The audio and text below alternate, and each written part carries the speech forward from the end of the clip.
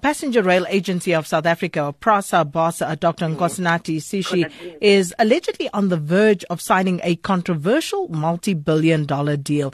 Now, this according to a Daily Maverick article. Now, Sishi allegedly unilaterally and secretly negotiated a multi-billion rand deal that would allow the Development Bank of Southern Africa, that's the DBSA, to extract management fees in excess of 400 million rand for proposing and developing infrastructure projects for Prasa.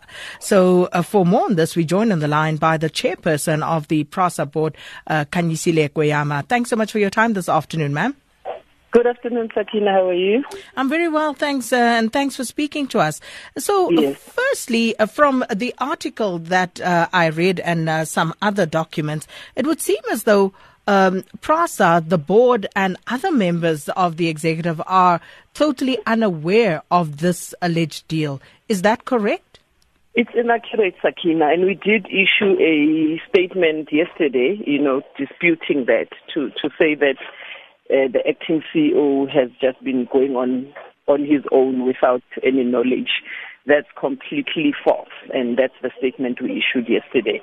Without going into the details of as it is at quite sensitive stage of negotiations, but to say the board is completely unaware is inaccurate.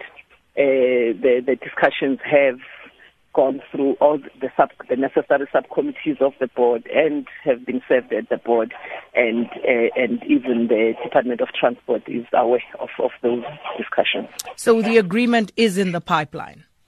Well, I wouldn't say agreement at this stage, because it's still a concept. It's still the reality of it is that the Prasa procurement division has collapsed many years ago. We are aware of all the investigations that have happened in the past, of the rulings by the public protector, by various courts, all the way to the Constitutional Court, of the breakdown in the procurement division at Prasa that has led to irregular contracts that stretch from here to Cape Town. So the reality that this board was faced with when we have to deliver infrastructure is that we have a procurement division that is completely dysfunctional. And therefore we had to look at how we do deliver this infrastructure and all the modernization projects that we are supposed to deliver in the most best, efficient, legal, and PFMA applicable manner. And that's where the discussions have been. So to suggest that Sishi on his own went up and drew an agreement is false.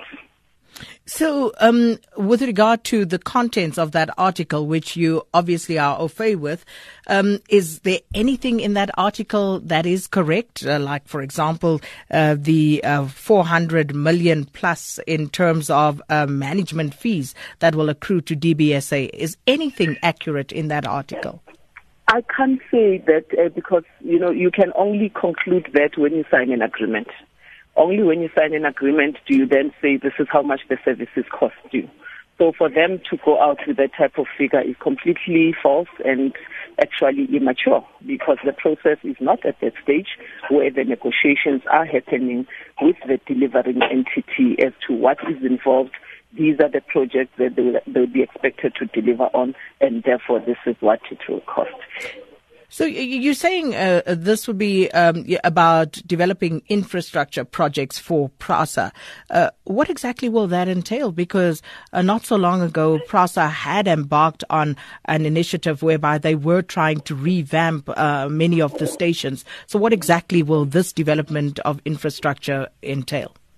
And that has not been completed. So you are accurate when you say that Prasa did embark, but as you know, that the problems of rail are with us every day. A part of the reason that we have not been able to roll out the modernization program to its fullest is because there are still pockets and huge pockets of infrastructure that are not properly developed. One of the glaring issues that we found as a board when we got there is that the new trains, the ones we call EMUs, the blue ones that we launched in Cape Town recently, that are being built in Niger in partnership with Alstom as Gibela, that the wheels get eroded very quick because the rail infrastructure is old. We have huge pockets of rail infrastructure in KZN that is old, that causes that trains cannot run on it. And trains get refurbished, they go onto the rail network. Within a matter of time, those wheels are completely destroyed as well. So a lot of that has to be revamped. The station modernization project has not been 100% delivered.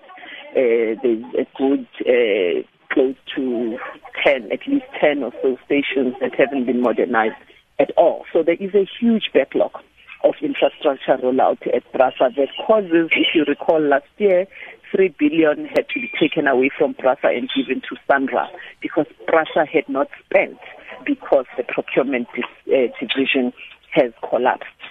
So you are faced with this each and every year that you roll over funds and not being able to spend it because the system is not able. We have tenders that are sitting at Prasa now that needed to have been awarded 3 months ago, and that has not happened because as you get to one stage, it has to go back because so many things have been done incorrectly or it's not incomplete. So the problems are real, and for us to sit there and hope that they will be solved with time means that we are so many years behind in rolling out of infrastructure. So yes, the board and with the input of the CEO, obviously, as the executive, had to have discussions around creative, legitimate ways of ensuring that we roll out infrastructure properly. Ms. Kweyama, the question then arises, does Prasa have a procurement department? Are there people employed in that department, and do they get paid every month to do a job? Yes, there are people employed and they do get paid every month, and there are many people who are acting in roles. And in order to solve that, a couple of months ago, we did advertise for a permanent CPO, so that that person can come in and now start building the department and ensuring that properly equipped, properly skilled people are in those roles. I have been dealing with AG findings because this is the time when the AG is auditing. And we have findings from here till Kingdom Come once again because people make mistakes that are just not acceptable. And some of the recommendations we are making is that people have to go and be trained on the PFMA because either they don't know it or they are ignoring it or whatever the reasons are. So yes, it is dysfunctional, and yes, it needs fixing. And we have conducted the interviews, and we'll be making an announcement soon because we have found suitable people to be employed so that they can now rebuild that function and move it forward. And it's not the only one, by the way. Procurement is one because that's what we are discussing. But human resources has had the same, the finance has had the same. So we are busy rebuilding that and employing the correct people to run those departments. And just a final question, and I know you said that you haven't yet reached an agreement, but just at a rudimentary level, what sort of agreement are you likely to enter into with DBSA? Well, the one key factor that is missing at Prasa, other than the actual procurement, because it would involve procurement as well, going out, ensuring that adjudication takes place and all that. And there is an element of project management. So when you ask what parts of that article are correct, they mention project management. So those parts are correct in terms of project management skills are required as well. And as far as state entities that are set up to roll out infrastructure, DBSA does tick the box in a big way in terms of project management. Oh, Ms. Khanyisile Kweyama, thanks for your time, chairperson of the Passenger Rail Agency of South Africa's board. And that article, if you saw it in Daily Maverick, she's disputing because it went on to say that the acting CEO there was basically on the verge of signing a controversial multi-billion rand deal, and it suggested that he was acting unilaterally and secretly negotiating this deal with the Development Bank of Southern Africa. And as you heard there, totally disputed by the Prasa board chairperson.